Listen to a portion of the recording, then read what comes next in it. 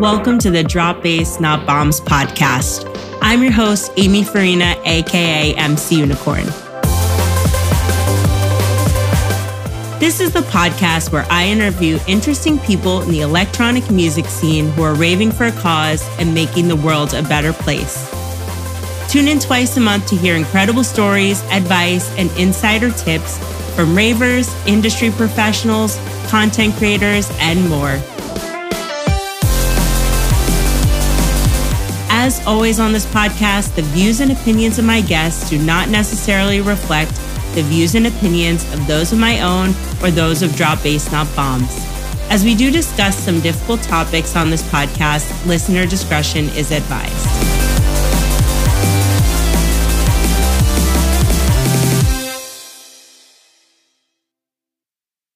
Before we jump into today's episode, a few messages from friends of the podcast and our sponsors. Are you looking for the perfect outfit for your next rave or big night out? When I'm planning my next festival fit, I go to Relita Couture. Relita Couture is a body-positive rave fashion brand based in Las Vegas. The clothes are handmade and sure to make you look amazing for your next rave or festival. I've worn Relita Couture now all over the world, both as a raver and while I MC. The clothes are high quality and extremely comfortable. Use code MCUnicorn for 15% off at RelitaCouture.com because sexy has no size.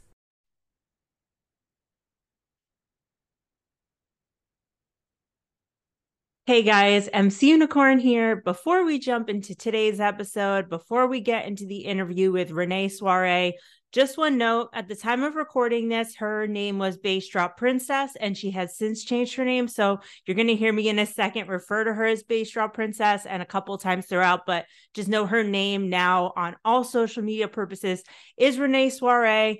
And I link to all of her links down in the show notes, down in the description, depending on where you're listening, so you can find exactly where to find her. But it is Renee Soiree and not Bass Drop Princess. So without further ado, let's get into the interview.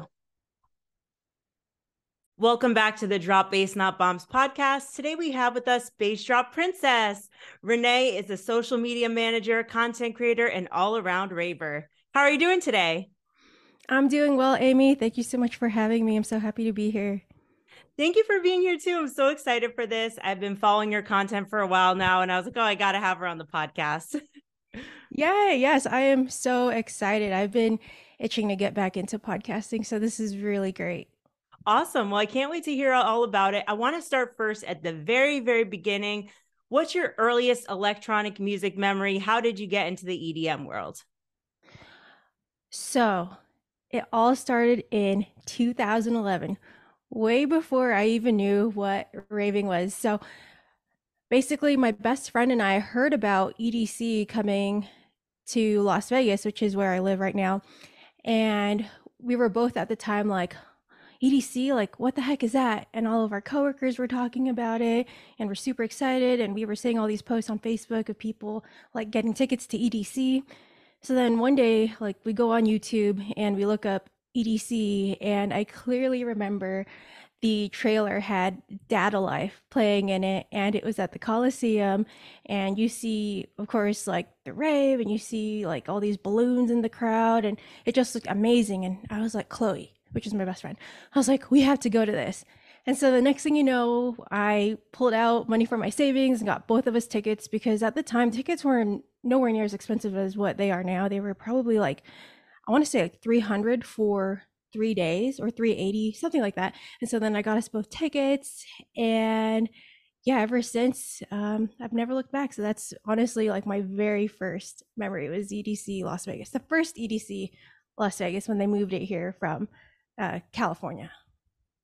It always surprised me when people say like EDC was their first ever rave, because it's just so big. I can't imagine. For me, like, I started with going to smaller shows first, and then like EZoo 2011 was my first festival, but to kind of the small raves club shows first. And I can't imagine EDC. So what was going through your mind when you entered the Speedway? Was it just like, oh my God, that, like, was it overwhelming? Okay, yeah. So it literally, okay, so everyone, knows that moment, or if you haven't been, you've probably seen it online, where you walk into the Speedway, like you walk through that arc, whatever, and then you just see the whole panoramic view of EDC, and it's just absolutely breathtaking. But it's also like this sense of, oh my God, like this place is huge. Like you don't even know where to start, like what stages to go to, the rides. And of course, back then it was a lot smaller, and Cosmic Meadow wasn't even facing the entrance of the Speedway when you first walk in. It was actually facing like west, I think, or east. So it wasn't facing you. It was literally like facing the opposite direction. And it was just a lot smaller back then. But I still remember feeling like a kid in Disneyland, like, oh my gosh, like, where do we go first? And it was like this sense of adventure and whimsy. And it honestly just kind of brought me back to like my childhood self, because it was like, oh my gosh, like we have so much to do. Where do we go? And it was almost like this, that feeling that you get from like, I want to say almost like an amusement park or like a fun house where you just don't even know like what to expect or what you're going to discover. So it was just really cool. And of course, because EDC Las Vegas was my first rave ever, it really set the bar high, especially because it's an insomniac event. So it was just phenomenal. And last year was our 10th one together. So it's just, we've been going ever since they've had it here. So it was just really cool to have that experience. Yeah, I bet that's a really high bar to set, and then everything else needs to meet that going forward. I've never been to EDC Vegas, but I've been to EDC Orlando.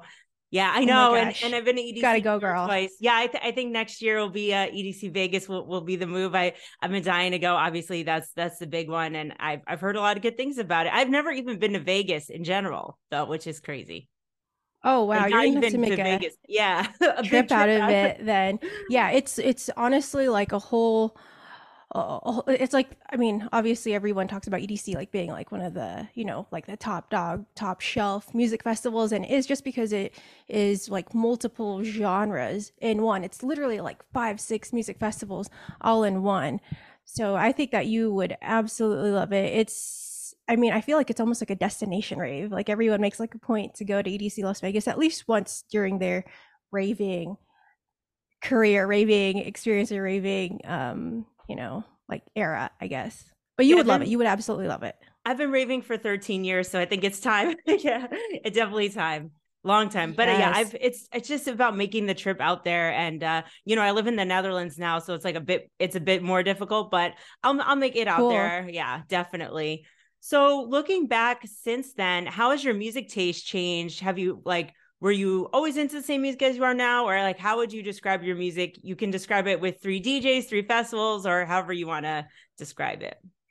Yes. So when I first got into EDM or the rave scene, I honestly was a very hardcore dubstep girl, bass head, whatever. Like that was my thing. Hence, the name Bass Drop Princess. And honestly, that's what I listened to probably the first, I want to say like 7 years of my raving, like while I was like raving actively. And I still listen to dubstep. It's just now I find myself, I don't know if it's because I'm getting older or because I don't rave as much anymore. I find myself listening to a lot of, I guess, I don't know, whatever genre you would say Rufus the Soul is, or Bob Moses, Who Made Who, Mild Minds, I guess, maybe progressive house. But the thing is, I absolutely still love dubstep. And the main reason is because I was a very big metalhead in high school. And of course, dubstep was like the metal of EDM. So like naturally I just gravitated towards that. And I still love dubstep. I still love, like Seven Lions, like of course Excision, Sudden Death, like Subtronics, of course, like all of like these super big dubstep artists. I mean, even my boyfriend was making hard dubstep, Scudda, and like I was a big supporter. But now that like we're getting older and we aren't like prioritizing raving as much, it's just strange that our music changed like that to like something more chill. So I don't know if it's because it's like an age thing or getting older, or if I'm just broadening my horizons and listening to other things. Because back then I was like, oh, like, like like progressive house is cool, but where's a drop? Like I wasn't able to headbang or do any of those things. And now I absolutely love it because I can listen to it with, my parents and friends and coworkers, and they think that it's amazing versus, dubstep. It was a little harder to get them to like it unless it was like, Silk Lions. Yeah, definitely. So, I'm a big hard dance fan. I'm a big hard style girl. And I feel like it's similar where like, yeah, it's hard to show it to people. Like you could show a 7-line track to someone, or you could show Millennium to someone like, oh, this is nice. My parents like deep house, but you show them hard style or dubstep. It's like, what is this? Scary. It's like scary. It's like intense. It's so fast. It can, and also you mentioned Sudden Death. Sudden Death, his stuff is pretty dark. It can get pretty, especially the visuals and things like that. I mean, his name alone. Yeah. His name alone is enough to turn people off, Yeah, exactly. Definitely. Still amazing. Yeah, that's awesome. Yeah, I can relate to that as well. I feel like the pandemic changed my music taste a bit. So when I first got into the scene in 2009 or so, well, I've been raving, since 2009. I listened to like longer than me. Wow. Yeah, so I'm 32. So I'm in my 30s. Oh my God, we're the same age. Okay. Yeah. Cool. Okay. Cool. Yeah. So yay, 30s. Yeah. So I'm 32. I was born in 91. I grew up listening to a lot of electronic music because I had the game Dance Dance Revolution and I liked Eurodance. Good game. Very good game. I heard you talking about that one of your episodes. Oh, she's so cool. I talk about it on every episode because it's the best game of all time. I suck at it, but it's great music. Yeah, my body doesn't move that fast, but like I wish it did. Dude, have you seen people at the arcades? Yeah, they like kill it and do like the moves, and they're like moving their upper body as well. I was like, wow, they're still killing it too. Like I've seen people recently, like here in the Netherlands too. Like there's, I'm just so glad that game that it's still around and it still has like not a cult following, I would say, but still has like a loyal following. Like I still see people here at arcades like with all their bags and stuff and like taking up the machine. I'm like, good, you take up that machine. You keep practicing. Like, oh, I love that. So awesome. Yeah, so that started it for me, and then I went to college in Washington D.C. and I started going to raves, and at that time it was a lot of big room house and also dubstep, and then I don't even know how I discovered hardstyle, but then it was just like hard music all the time, and then the pandemic happened, and we're all stuck at home, and I'm like, what am I going to do to 200 beats per minute music like around the house? So I started listening to more house music, and now I'm back to hard dance, but definitely during the pandemic I noticed like a shift of like this music hypes me up and just makes me want to party, and then I get sad because I can't party, and it's just like this cycle. Yeah. Dude, I know what you mean, because I feel like when I'm actually at a music festival, I want something fast-paced and energetic and super fast. But when I'm like on vacation, for example, I prefer to listen to something, a lot more calm. I mean, not necessarily calm, but more upbeat and like optimistic, and I don't know, I guess not as dark crazy. And crazy. Yeah, but at a music festival though, if I'm at a music festival, I want to listen to something hard, like something that I can dance to, headbang to. But I mean, nonetheless, it's all great. I think it just really depends on your mood. And it's funny that you say that you like love like hardstyle. You said hardstyle, right? You said hard, yeah. Okay. So hard dance, hardstyle, hardcore, hard dance, for all the all the hard dance. Yep. Yes, because I actually went. I mean, okay. So when Chloe and I, my best friend, whenever we do go to EDC, we always make sure to stop by the hard stage, just because we know that we're going to get the type of music that we want to listen to, which is something like super fast, super energetic. So for a while, like I was super obsessed with like Headhunters and Lady Faith and Darksiders, Dark Oscillators. So I definitely love that genre as well. It's just that I don't know if it's an age thing or what the hell's happening. We're the same age, so I don't know. I still like it. Yeah. No, I mean, the thing is, if I'm there, I will go to that stage. Yeah. Like I won't like sit at the, a stage that's like not playing something super fast or hard. I don't know. It just depends on the mood, because I know that I still love it, because I still go out there and go to the, wherever like dubstep and hardstyle is playing. So I don't know. It just depends. But it's funny how music changes over time, because like 5-10 years ago, I would have been like, nah, let's keep listening to, Excision or Knife Party. Like I don't know. It's just wild how you change like that. Yeah, I'm wondering like 10 years from now what I'm gonna like. And also like yeah, I agree with you too. Like it just depends on like where I am. Like if I'm at home, I'm gonna listen to something a little more calm and chill because otherwise I'm not gonna get anything done. I'm just gonna be dancing. But obviously if I need Right. to clean the house or something, I will, can use music to motivate myself. But if I'm working or, if we have like if you're just having a calm night in, okay, play something a little more chill. It depends on the mood, but that's the most amazing thing about music is like there is a genre and type about electronic music, especially there is a genre, a subgenre for every little thing you need to do in your day. 100%,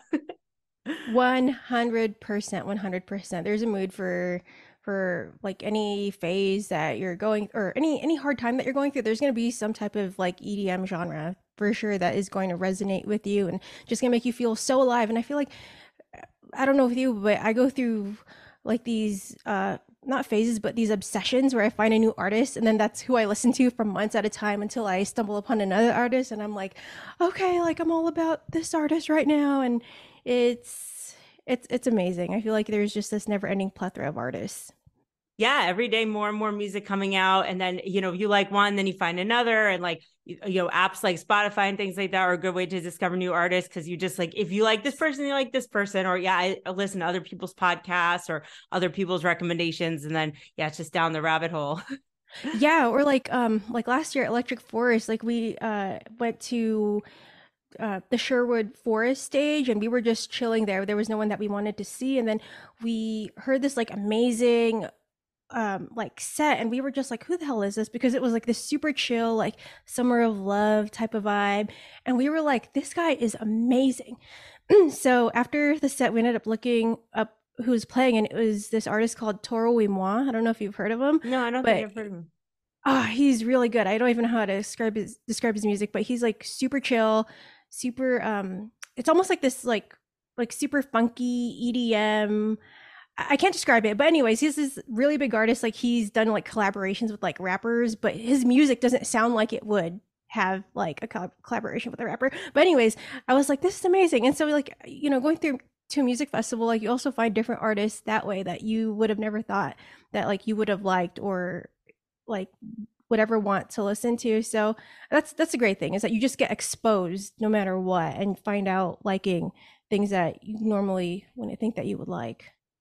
Definitely. Like just walking around a festival and you hear something that you like and then you go there or you change your mind last minute. Like you had plans to go somewhere and then someone says, oh, come with me. And then you end up, yeah, like you said, you end up discovering new music that way. And like, that's amazing. Yeah. And I personally love that. I mean, I'm pretty much open to everything for the most part. Me too. I can't say that there's any like subgenre of EDM that I don't like. I can't say I'm that much into trap. It's not that I don't like trap, but like I don't really find myself listening to it that much. But everything else pretty much and maybe like minimal techno, but I mean my top three would be like hard dance, psytrance, and hard techno. Those are like my three. So like dark, fast, hard music. That's where I'm at mostly. Psytrance is pretty cool too. It's like hardstyle, but without the kick and snare.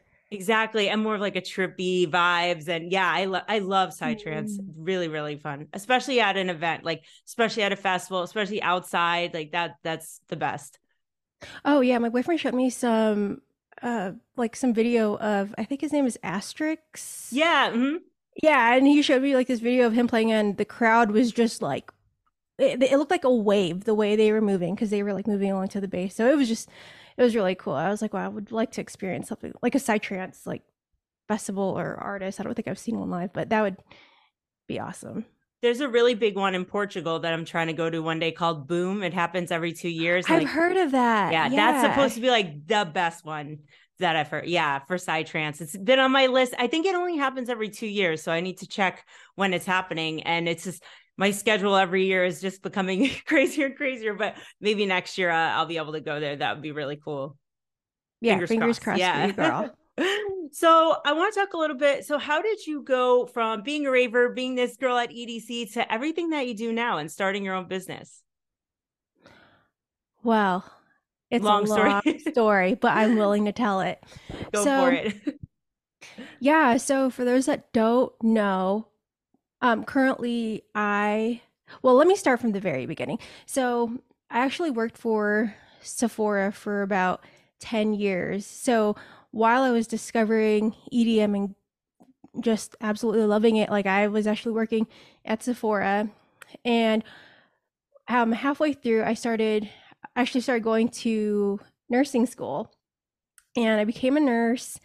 And actually, that do now as well. It's kind of like my day job, but during that time, like after I had become a nurse, basically like during the pandemic, my boyfriend and I bought a house, and I was just like, okay, how do I support this super lavish rave lifestyle and have a mortgage? Just because it was kind of like, okay, like these expenses they're not cheap. Raving is not cheap, and it's not like every rave content creator, rave influencer gets to go for free. Like I bought my ticket pretty much 100% of the time. I never really got like a free rave ticket or anything. And so, these expenses added up. And so during that time, I was like, okay, how can I make more money? What skills do I have that I can utilize? And I was like, you know what? I have makeup experience. Like I've worked at Sephora on the Strip for God knows how long. Like I can totally teach people how to like apply rave makeup. So that was like my first endeavor. And I tried to do like makeup coaching, and it wasn't as I thought that it would be a little bit more lucrative, like a little bit more successful. It wasn't monetizing the way I wanted. And I was like, what other skills do I have? And I was like, you know what? I know how to create content. I know how to do social media for the most part. And little did I know, it's like this giant world, because social media is the new way of advertising. And from there, that's kind of how I started doing like social media management.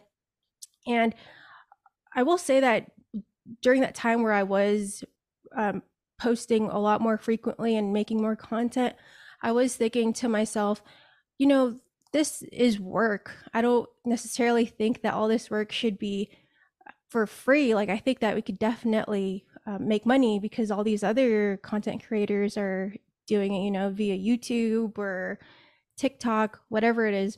So I always felt that for the amount of work that I would put into a photo or a video, or even back then when I was podcasting, I was like I feel like I could totally make money with these skills. And a couple months later, I ended up doing social media management for a client, and from there it just kind of escalated, and I was like, I can totally make money off of this skill. And I think right now in today's economy, it's so important to have some type of side hustle or a backup plan, just because you never know which way the world is going to go. And you kind of want to have another skill that you can fall back on in case your primary job or source of income is no longer stable or like reliable anymore. So that's kind of how it all started, with me going into social media management and content creation. Long story. No. That wasn't so long. You said that really concisely, and I really liked seeing the journey, seeing the trajectory. And I've kind of had that too, about like, okay, what skills do I have, and then what can I do with those skills, and what do I like doing, and then how do you monetize that? And when you figure out all those pieces, then that's it. So I think that's really awesome that you did that. So do you still do stuff with makeup too now, or is it mostly social media content coaching? Do you still coach people with makeup as well? No, I do not. So now it's primarily content creation and social media. The thing is, I maybe 6, 7 years ago, back when I was still working at Sephora, I think the story would have been a lot different, because that was pretty much my whole day and what I was extremely passionate about back then. I mean, I still am. It's just I think that I am a lot more knowledgeable now to when it comes to social media compared to makeup, because the thing is, back then makeup was a lot different than what it is now, and there's so many different techniques and methods and products coming out all the time, and both worlds are very saturated. But I feel like I've been in the social media game since it started, like with Instagram, like back when it was strictly just photos. So I feel a lot more confident with my social media management skills, I guess you could say. But nonetheless, in the future, maybe if I have more time, I would like to do makeup coaching, because I genuinely do like it. I think it's super fun. I love getting that fulfillment when someone, nails a look and they're like, oh my god, like I'm capable of doing this. Like that wasn't so hard. Like I look beautiful. Like, just boosting their self-confidence. I really love that, and just helping people in general. So maybe one day, but as of right now, no, I'm not doing that anymore. Oh, I like to you say like boosting people's confidence, but you could do the same thing like as a social media manager. And like you said too, like this is the new way of advertising. Like if you want to be Mhm. relevant, if you want to sell a product or a service or something, you need to be on social media. And but you can give people those tools. And especially too, like it is hard. Like you have to keep up with trends. You need to be good at technology. Like I mean, we're like we said, we're 32. Like we kind of grew up with the internet, or as the internet came. But I can Mhm. imagine for the older generation, it would be pretty difficult to just like figure out how to use TikTok or figure out how to use Instagram or use a computer, if you didn't grow up with it. Dude, it is, I'm sure to people that didn't grow up with the internet or social media, it's probably like Chinese. It's probably like a foreign language, because it's literally like this brand new interface, like on these apps. Like they're always evolving, all these different features are coming out. And of course, like video editing, like there's a reason why a lot of people haven't been posting or keeping up with Instagram in terms of like reels, because it's not easy to do, I would say. I mean, I don't think it's necessarily hard, but if you're not used to technology, the learning curve can be quite high. And I don't think that Instagram has the best reels editor anyways, but it's definitely a, like there's a market is what I want to say. Like there are people that will pay you to edit content for them, and that's what I had realized. And in today's world, like I said, that is the new way to market, advertise. It's no longer TV. So I think it's definitely a way that someone can monetize, like if you are looking to create extra income. And I think that it's shown with like Gen Z, like a lot of them are creating like what you would say is like user generated content, UGC content.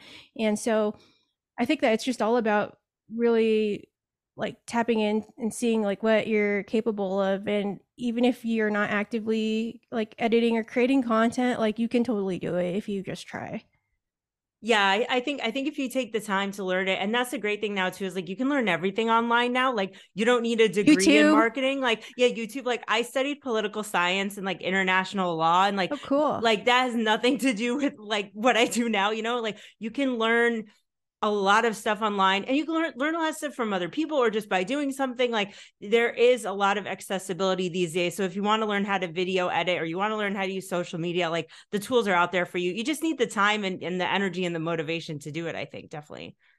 Oh, yeah, absolutely. And I feel like my journey of becoming like this content creator, online rave content creator, rave influencer, air quotes, I think that that's honestly like what helped me and got me here. Like they were honestly little stepping stones from like posting to working with brands to like figuring out exactly like what it was that I was trying to market via these posts or videos. And so I think that that's really helped me as a social media manager and content creator, just because I was like in that industry, same thing with podcasting or anything of that nature. So honestly, I feel like all of these skills over the years have helped, and I'm just so thankful that I was able to um, see that. And yeah, here I am now. That's awesome. So how do you go about finding clients to work with?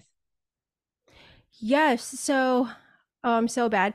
But back last year when I had first started this, I actually created a website, my website, reneesoiree.com, for those that don't know. And I created this basically like a funnel to get clients interested, see what I was about, see if they were like my target demographic. And so I feel like the website is definitely one way.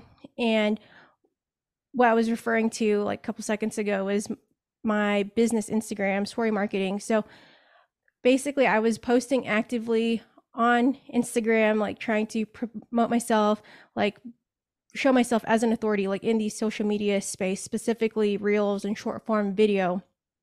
And I kind of fell off the wagon. Well, not kind of, I did fall off the wagon with marketing myself. So it's basically been mostly through Instagram and surprisingly my website. So I have been getting prospects that way. Yeah, so that's what I try to do as well, to just be everywhere. Everyone's always saying I'm everywhere. And like, that's what I want to be. I want to be on all platforms. I want to be on podcasts. I want to be on Instagram. I want to be on TikTok, on Facebook, a website. I want to be at festivals. I want everyone to be like, oh, there she is again. I think the more places that you're at, the more visibility that you have, the more skills that you have. And if you keep brushing up on those skills, like you're just going to grow as a creator, as a business owner, as a person, just from all those experiences.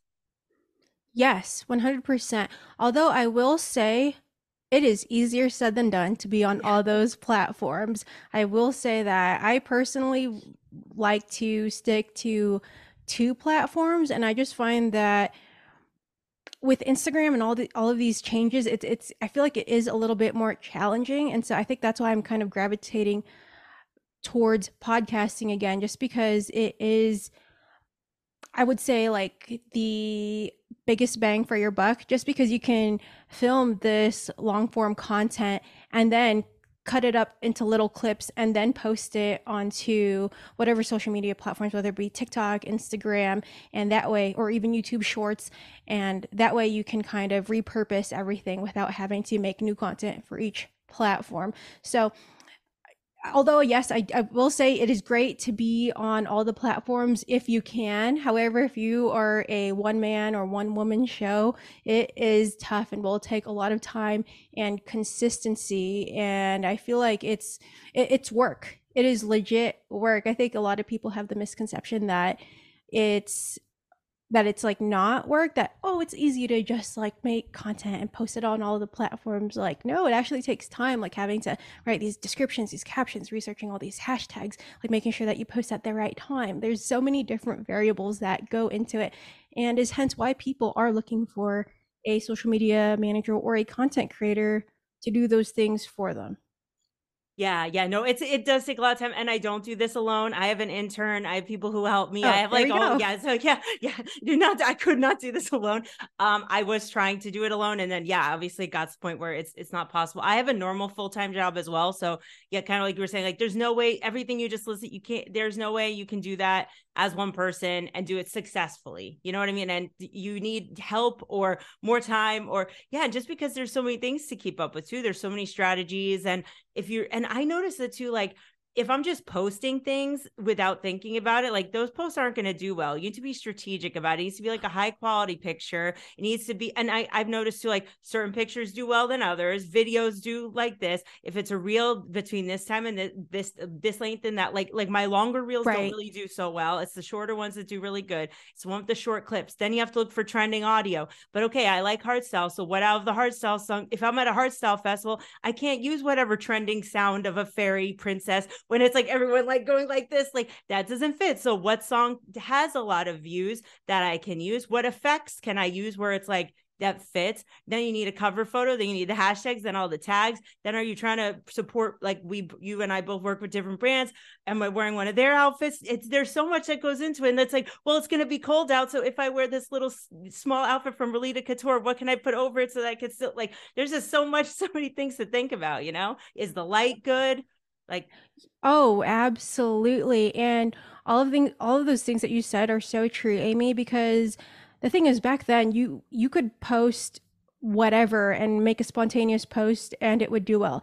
Now you definitely have to plan content in advance, plan whatever it is that you want to say. I mean, if you are going to post a video, let's say like that day, don't expect to post it within within 10 minutes. Like you're usually going to have to edit it, like put whatever filter you want, like, the text, all of those things. And that's the thing too, like if you are, content creating or being a quote unquote influencer, whatever, like for these brands, like if you are doing that for a festival, there is going to be a level of work involved too, making sure that you get the photos that you promised for these brands.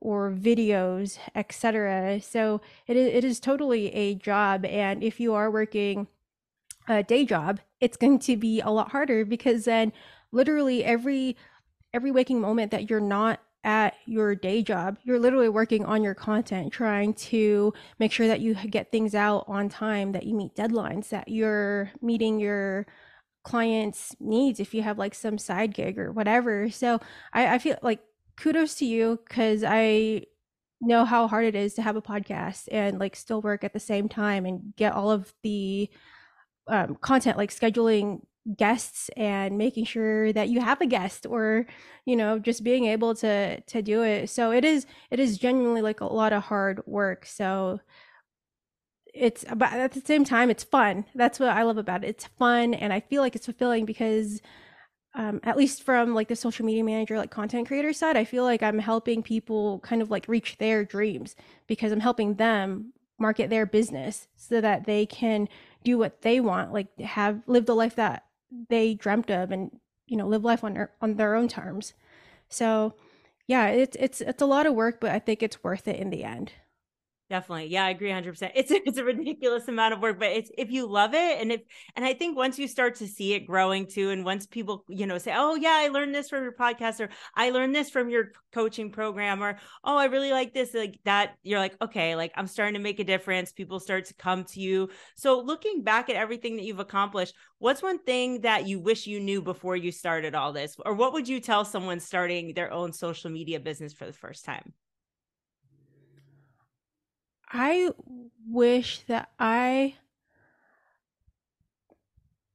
honestly wasn't so hard on myself, because I mean, I've always been hard on myself since I was a kid, but during your first year of business, I will say it's going to be the hardest year of your business, because you don't know what the hell you're doing. You're honestly just trying to find these processes and like figure out your own work, trying to figure out what works for you and your schedule. And so when I had first started my business, I was like, why am I not getting more clients? Is it the way that I'm advertising? Is it because I don't know how to do XYZ, or like what is it that they're looking for? And so I would say that do not be so hard on yourself, but no, it will take consistency. And you're going to have to reschedule plans with your family, with your significant other, to work on whatever it is that you want to do, and like go from your side hustle to being like your full-time job, because it is going to take a lot of time. So I would say that I honestly wish I knew how much time sacrifice it was going to take, but also that it's okay to be a little more forgiving, because it is your first year of business, your first year of trying to do things, and it's a different world if you're not if you didn't grow up with anyone that was like an entrepreneur, or if you had no resources, like you literally don't know. So I would say that just the amount of time and sacrifice and learning curve as well is something that I wish that I had known. And I mean, till this day, it's my second year business, so it's going to be this never ending like learning cycle. But I would say that's definitely one thing I wish that I knew, that it was going to be hard and there's going to be lots of sacrifices. But it's all worth it. Oh, 100%. I would say I'm definitely like obsessed with it now, and with all the cool things that come from it. Just because like entrepreneurship, it's not taught in school, which is mind blowing, and it I feel like it's like that for a reason. Like I feel like school kind of teaches you to be a W-2 employee. Like they don't necessarily teach you how to branch out, create your own business, create your own income, like all the tax benefits that come with starting your own business. And I think that's really unfortunate. But I think if you are trying to become a business owner or have like a side hustle that you're working on, like I would say keep going, like don't give up. Everyone should try to have their own business at some point. I mean, not Yeah. everyone's meant to do it, but I think it will help you in life. Yeah, I think having those kind of passion projects is important, especially if your normal job is not your passion. If you find that you're working in your, your regular 9 to 5 and that's your passion, then 100% go for it. And I know a lot of people who do that, but if it's not, or if you want that and something else, then like definitely pursue it, and like you said, there are a lot of challenges, but it's just really rewarding working for yourself and like having something that's totally your own. Like this is your baby. You can do it however you want. You're your own boss, you're not reporting to someone else. It's like it's totally your own creation, and I think that's what makes it really special. I think, yeah, you nailed it, Amy. I think that being able to do things when you want and just having that freedom is so amazing. And it's unlike anything else because it gives you this sense of control of your life. Like you don't have to put in PTO, you don't have to request certain vacation days off. You literally make your own schedule and it's on your time. And I think that it is just so convenient to be able to have that luxury because I mean, like I said, I still work my day job and I experience, those restraints, like that controlling grasp like on my life that sometimes I just don't want to have, like, or not sometimes, like I just don't want to have that like anymore. And so I think once you do experience what it's like to work for yourself and generate your own income, you will keep striving for that. I don't think you'll ever stop because you know what it's like to have that sense of freedom and to live life the way you want. Even though you're working hard, I would say even harder than your for whoever it is that you're working for, just because you're working for yourself. And I think that that's just the biggest investment that you can make is putting all the time and effort into yourself and doing something that's going to better you, plus making income. So I think that everyone should try it at one point. And it's just amazing to see what you're capable of because you are stronger than you think when it comes to reaching your dreams and monetizing your passion and things like that. So whoever's listening and wants to do it, I say go for it. So what's one step someone could take today if they want to start their own business? Like what's the first thing they can do? Figure out what they're good at. Figure out what they are really good at.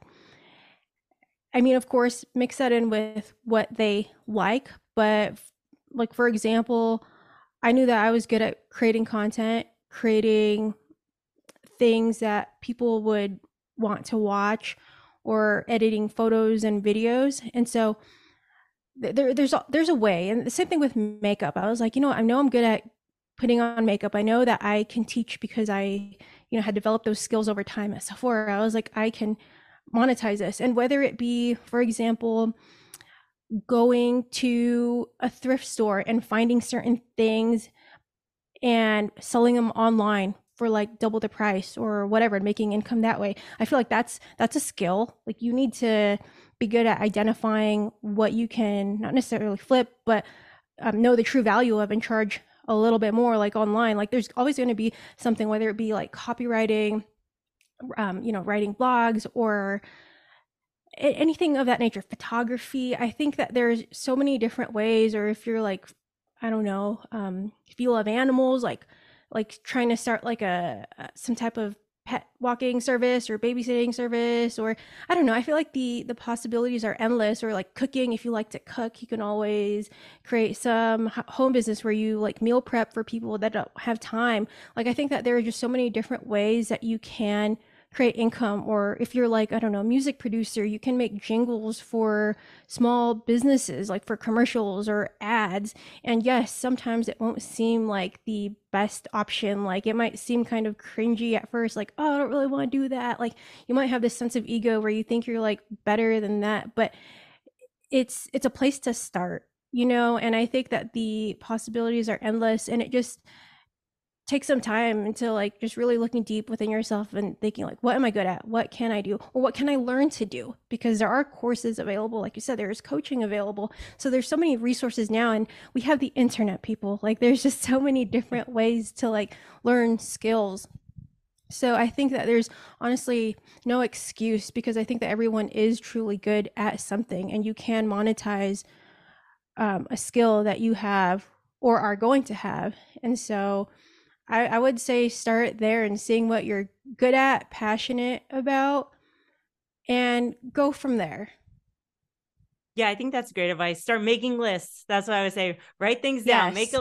list. Yeah. I love lists. Me I too. absolutely love lists, which is, it sounds like a crazy person talking, but I get like the biggest dopamine hit when I cross something out or I'm cross looking something off a around. I list. got lists everywhere. It's like I have my weekly list. I have daily. I love crossing things off lists. I like making lists. I like making them by day, by category. I have lists on my phone. I have like lists on whiteboard. Just like lists, different lists everywhere.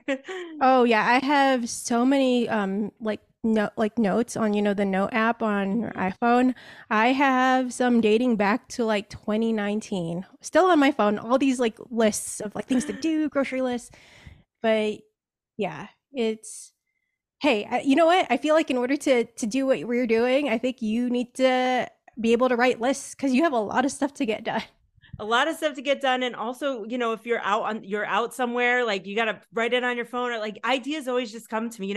Sometimes, everyone Yes. bikes here in the Netherlands. If I'm on my bike, it's a little bit difficult, or if you're in the shower, it's a little bit difficult. But if you get an idea and you're able to write it down right away, because it'll disappear. It'll Oh, disappear. yeah, I don't know how many times I'm like driving from work or whatever, and I'll literally hit like my phone Siri. I'll be like, note, do this idea, blah blah blah blah. So that way it at least like writes it down, and then I can always refer to it later. But yeah, I totally understand what you I mean. also have things in my sleep sometimes too, where like I work in my dreams. I don't people are sorry if anyone's listening, like just if they think I sound like a psycho, but like I sometimes like in my dream. So before I got an intern, I was dreaming that I wrote up like the vacancy, like the job posting for an intern, and I wrote it in my like when I was sleeping, like I need somebody who fluent in English, video editing experience. Like sometimes I wake up, I'm like, did I just like work in my dream, or like I come up with an idea. Some of the ideas are dumb and like not relevant, but other ideas I wake up, I'm like, maybe I should come up with like drop bass not bombs crop tops for the summer, or maybe I should like have this DJ, or maybe I should focus more on this type of podcast guest, or reach out to this brand, or like I don't know. Sometimes do you ever have that? Do you ever work in your sleep? I've multiple times, especially believe it or not, when like with my nursing job, I have that a lot. I dream a lot about work. I hear the machines, but also with like what you said, having ideas um like after waking up or after sleeping, I think that is very common because I have the same exact thing, or like waking up and having like insight and having the answer like in clarity. I think what it is like your brain is just cleaning itself, and like you're dreaming and just getting all of your like subconscious thoughts like out there and like finding like the solution when you do wake up. But I do think there's definitely some connection where you like will wake up and have like these ideas. Or for me, I get most of my ideas, especially my like business or social media ideas, I get them really late at night. And I think it's because that's when like my brain is like winding down. I'm not actively like thinking, I'm not on high alert or anything like that. And that's when I'll think of, for example, my former podcast, Best Candy Ever. I thought of that at 4 a.m. during the pandemic. I clearly remember like texting my boyfriend the next day. I was like, I think I'm gonna start a podcast. And so I 100% understand what you're saying. That's awesome. Yeah, I think it just comes with being creative too, and being really motivated and like ambitious. Like just Yes. my brain is just constantly but then on the flip side of that, on the downside of that, it's really hard to shut off. And also like I'm sure it's frustrating for other people because like mid conversation, I'm like, oh, what about this? And like I'm not always like present in the moment because I'm like doing 10 other things. So I think that's kind of the flip side of it, is like you're not always being present in the moment if you're like constantly, your brain's running a million miles an hour with ideas and thoughts and business plans and things like that. Yeah, I heard it on. Do you listen to Dr. Huberman, Andrew Huberman? No, who's that? Oh, okay. He's this really famous neuroscientist. I believe he's a professor at MIT or some really big school, but he's been on Rogan a lot. He kind of blew up during the pandemic, but I remember him saying that the reason you come up with these ideas when you're like in a almost like in a state of daydreaming is what I want to say, is because like your mind is like relaxed, like you're able like kind of open like these neural connections so you can just like think free flow, and you're not super focused on anything. So I think it's kind of like letting that wall down and being able to just like freely think, Hmm. if that makes sense. I think he was saying it's kind of similar to like when your mind is like on psychedelics, like all of the like connections are just open and you're just able to freely um, think and see things in a different light. Oh, I'm gonna check him out. That's really interesting. Yeah, that makes. I wonder if that's why I do get a lot of ideas like sleeping, shower, on my bike, like when my mind is kind of, because obviously if you're on your bike or you're in the shower, you can't be doing. You can do maybe a couple things at the same time, but you can't, like, you're not working, you're not having conversation with someone. Your brain isn't as stimulated, I think. So yeah, that makes sense. I'll have to check him Yes. out. Yeah, I think you would really enjoy it. Nice. So, I want to talk a little bit about being a coach. So, during the pandemic, we saw a rise in online coaches. If someone's looking for a coach, what is some advice you have for them to find the right coach for them? How do you kind of weed out? Because there is kind of a trend in, like, anyone can be a coach now, it's really accessible. So, how does someone find the right coach?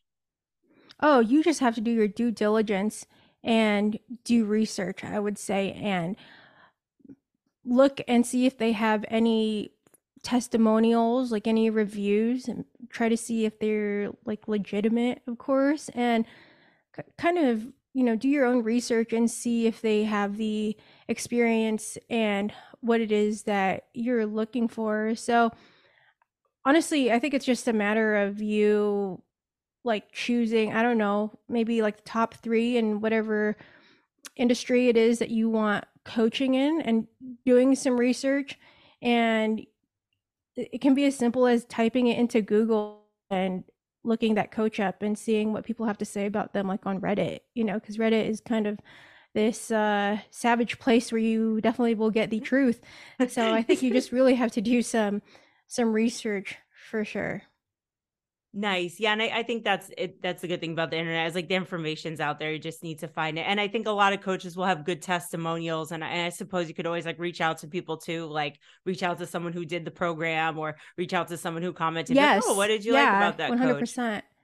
Yeah, absolutely. Absolutely. You can always like start a conversation for sure, but it's yeah, I think you just really have to find somebody who is in that industry who like people will recommend. I mean, not that, like these newer coaches are bad, but some of them are definitely a little less experienced. And I'm not going to say that I was like this amazing, like super hardcore makeup coach because I was just starting out. However, I did have the experience like working in the makeup industry for 10 years. So I think it's just all about researching the coach and finding out what their programs are like and like what they've like done in the past, things like that, to see if they are qualified.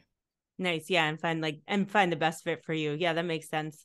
Mm. So how do you talk about so many different things? So you have your own content, you do content for other people, you also work as a nurse, you have a boyfriend, you go to festivals. How do you find balance? I have the same like long list of things, but how do you find Yeah. balance with all of that?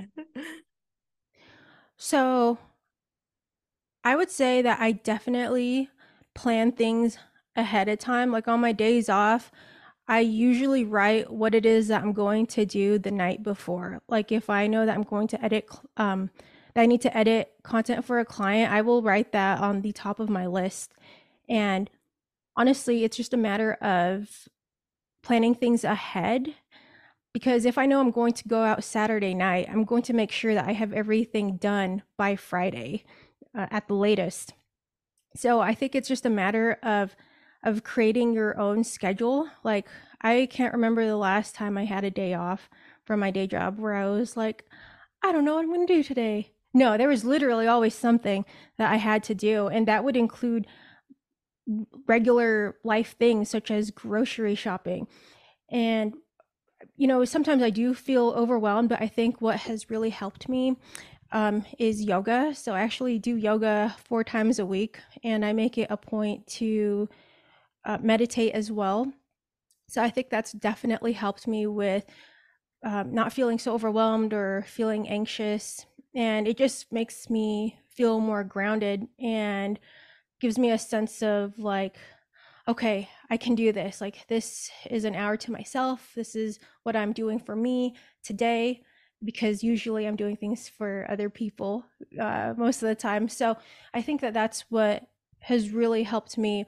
But I would say that creating a schedule for yourself and sticking to it, like, and let's say you really have to get something done, like put that at the top of your list. Like don't wait until the end of the day to do it. So like with working out, like with yoga, I start my day off with yoga usually, just because I know that if the day goes on, I'm going to get lazy. I'm going to find things that I'm going to have to do, and I will make an excuse for myself to not go. So I think it's just a matter of prioritizing and also like being disciplined. You really do have to discipline yourself when it comes to having your own business or your own content, because like I said, it is another job. So it's just a matter of having that discipline and consistency for sure. Yeah, definitely. I think so too. And good time management. And yeah, I also do yoga and also meditate. And I think, Yay! yeah, How the best cool! thing, yeah, Yummy! I feel like a lot of us in the rave scene, it's come up a couple of times, like spirituality. And obviously, you see my background, I'm all about crystals and all that kind of I stuff. love it. I think it's common in the rave scene, but what you said about yoga, like I feel like for me, when social media is such a big part of your job, or being on the computer and the screen such a big part of your job, you need things to like get away from your phone and computers, TV screens. And like yoga is a great way to do that, because like you can't be, scrolling on TikTok when you're in downward dog. Like you're going to fall. You can't be like, doing Shavasana and like making a Right. reel. Then you're not focused. You probably will get hurt.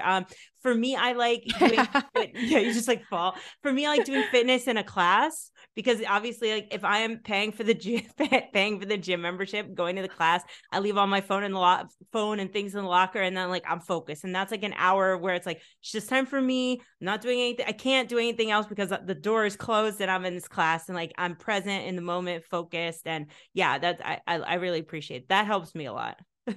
Absolutely. I am the exact same way. I honestly, I started doing group fitness or yoga probably about, I would say almost 5, 6 or advocate of going to the gym by myself, putting on some headphones and blasting dubstep and just working out, doing cardio like crazy, whatever, doing weights. But when my friend introduced me to yoga in like a group setting for the first time, I instantly became obsessed, because I realized what motivates me to work out is seeing other people work out. There's something about having that like sense of community in a, for example, a yoga class that is really powerful. Just seeing everybody like trying to better themselves, like not just physically but also mentally. And there is this awesome like sense of like, I don't know, I guess you would say there's this good energy, I feel like, in a yoga class. Like everybody is very, from my experience, extremely nice, extremely kind.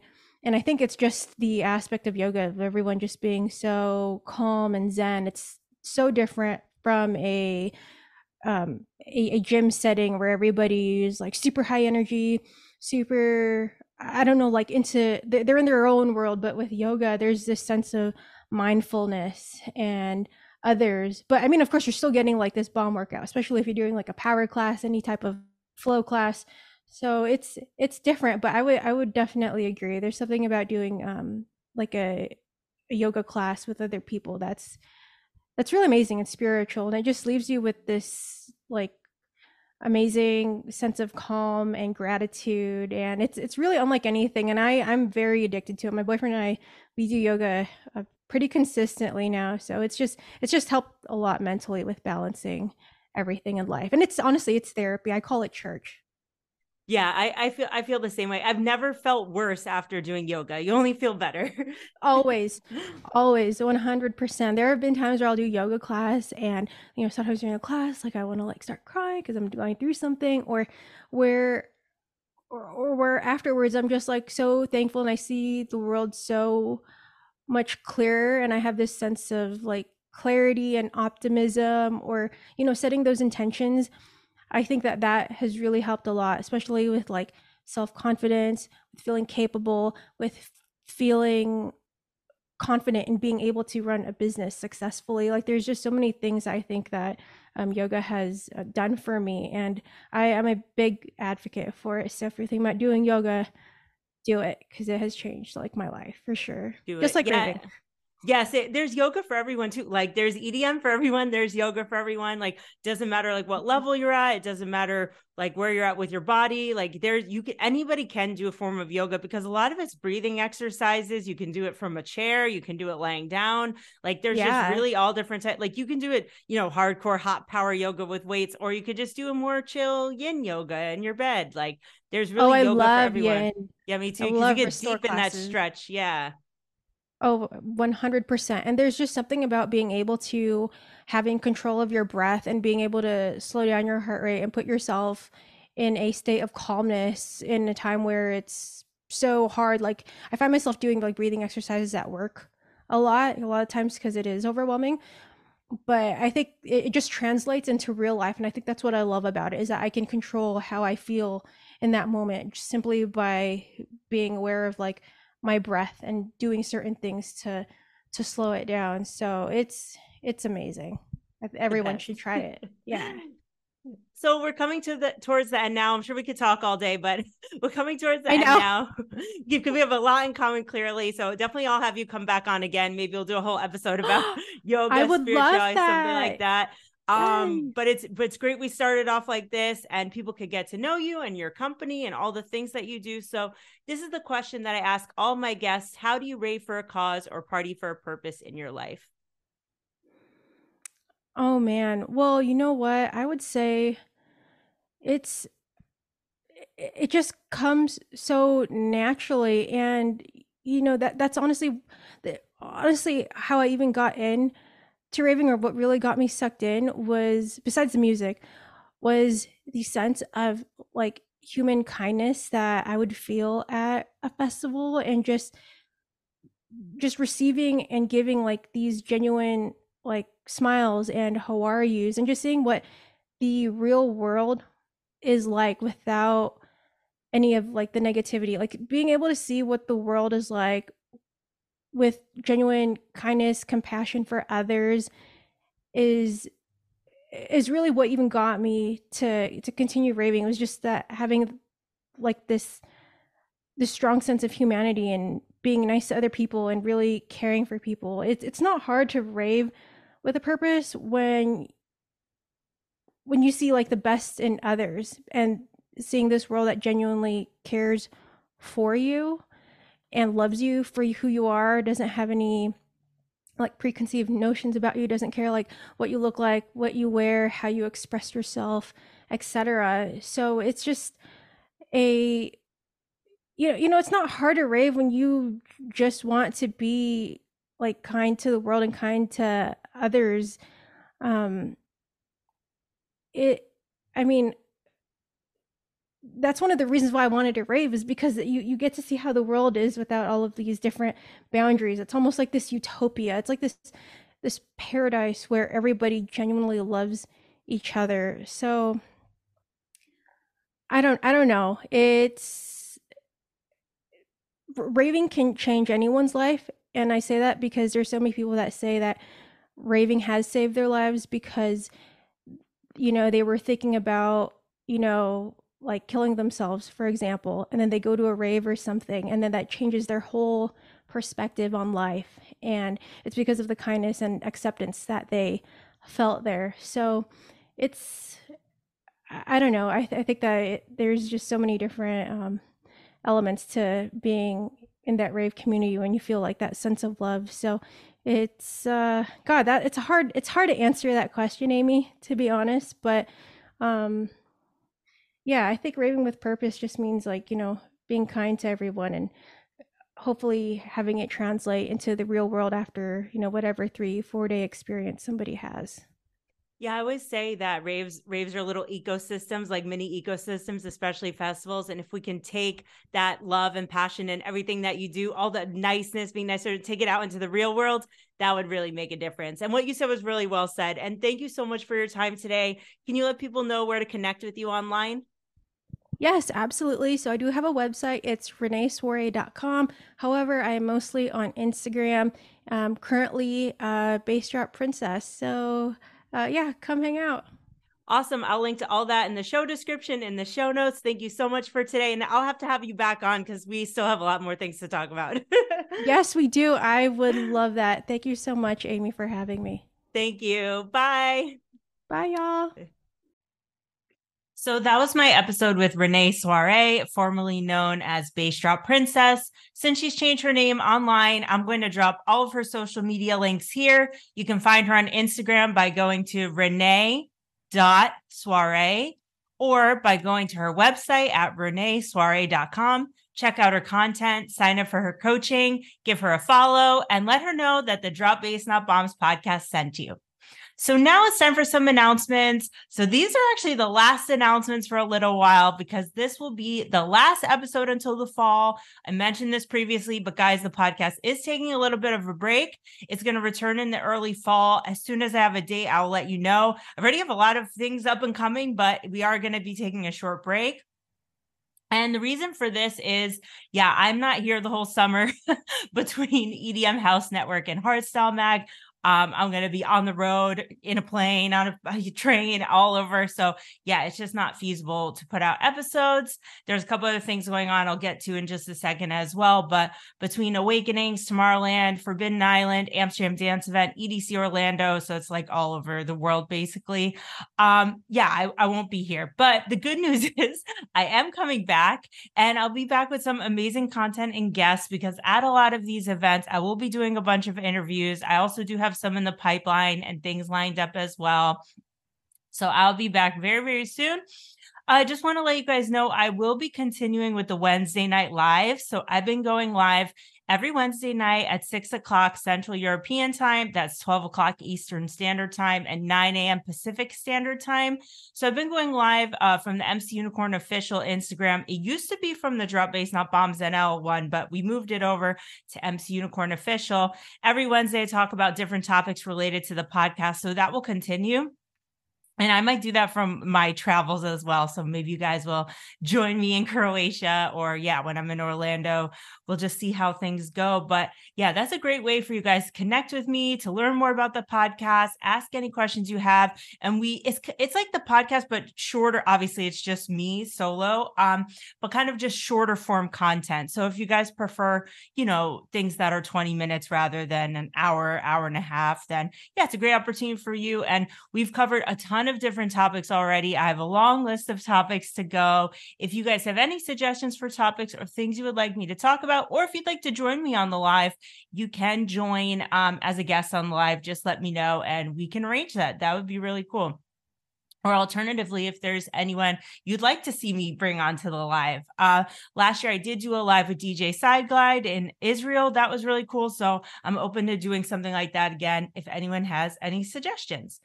So again, that will be every Wednesday, 6 o'clock Central European time, MC Unicorn official on Instagram.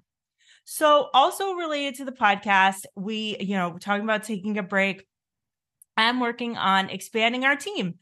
So looking for more people, if you're passionate about video editing, social media, marketing, graphic design, really, if you have any kind of skills that you think would be related to the podcast or what we do here at Drop Bass Not Bombs, if you're passionate about raving for a cause, helping other people, making the scene a better place, passionate about electronic music, about raves, maybe you're a DJ, or an MC, content creator, etc., send me an email at dropbassnotbombsnl@gmail.com. You can also just, go to our website, dropbassnotbombs.nl, submit a form. You can DM me on my personal. You could just contact me any way you want. And let's chat. I'm definitely open to hearing suggestions and looking to expand our team.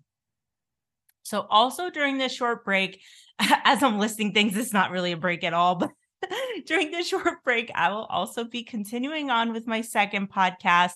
That is Ravers Revelations. Ravers Revelations is the podcast where my friend Elena Van Wyk and I read and react to your festival stories. So this comes out once a month on Patreon for as little as €5 a month. You can support us. You can access exclusive content. The episodes are crazy. They're really funny. These stories are wild. You guys have submitted some really crazy ones. So go on over and check that out. You can click the link in the bio or description, wherever you're listening, and become a Patreon today. So next announcement is from friend of the podcast, Shroom Beach. Shroom Beach has fun and comfortable psychedelic clothing and beachwear. I'll be rocking some of their outfits this summer, so stay tuned for that. I also wore one of their outfits at Ultra, which was really comfortable and fun.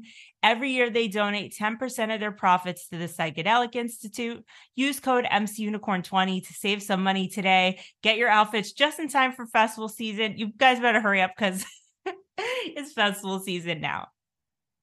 Lastly, if you guys want to support the podcast, you can do so for as little as 99 cents a month by going to Spotify and clicking the support link. You can also support the podcast by giving me a thumbs up on YouTube, subscribing to my channel, following me on all the listening platforms or wherever you're listening. Give me a 5-star review if it's on Spotify or Apple. You can also share it with a friend on your Instagram story or whatever. There are just so many ways you can support this podcast, and I really appreciate everything you guys have been doing.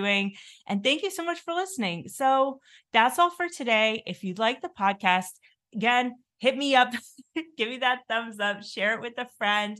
Follow us on Instagram at DropBassNotBombsNL. You can follow me on Instagram, MCUnicornOfficial. You can follow us on Patreon, Ravers Revelations. And yeah, also we're now on TikTok. So TikTok, MCUnicornOfficial. And we'll see you next time. I don't know the date yet, but very soon in the fall. Have a great summer, everybody. Stay safe, and I'll see you next time. Bye.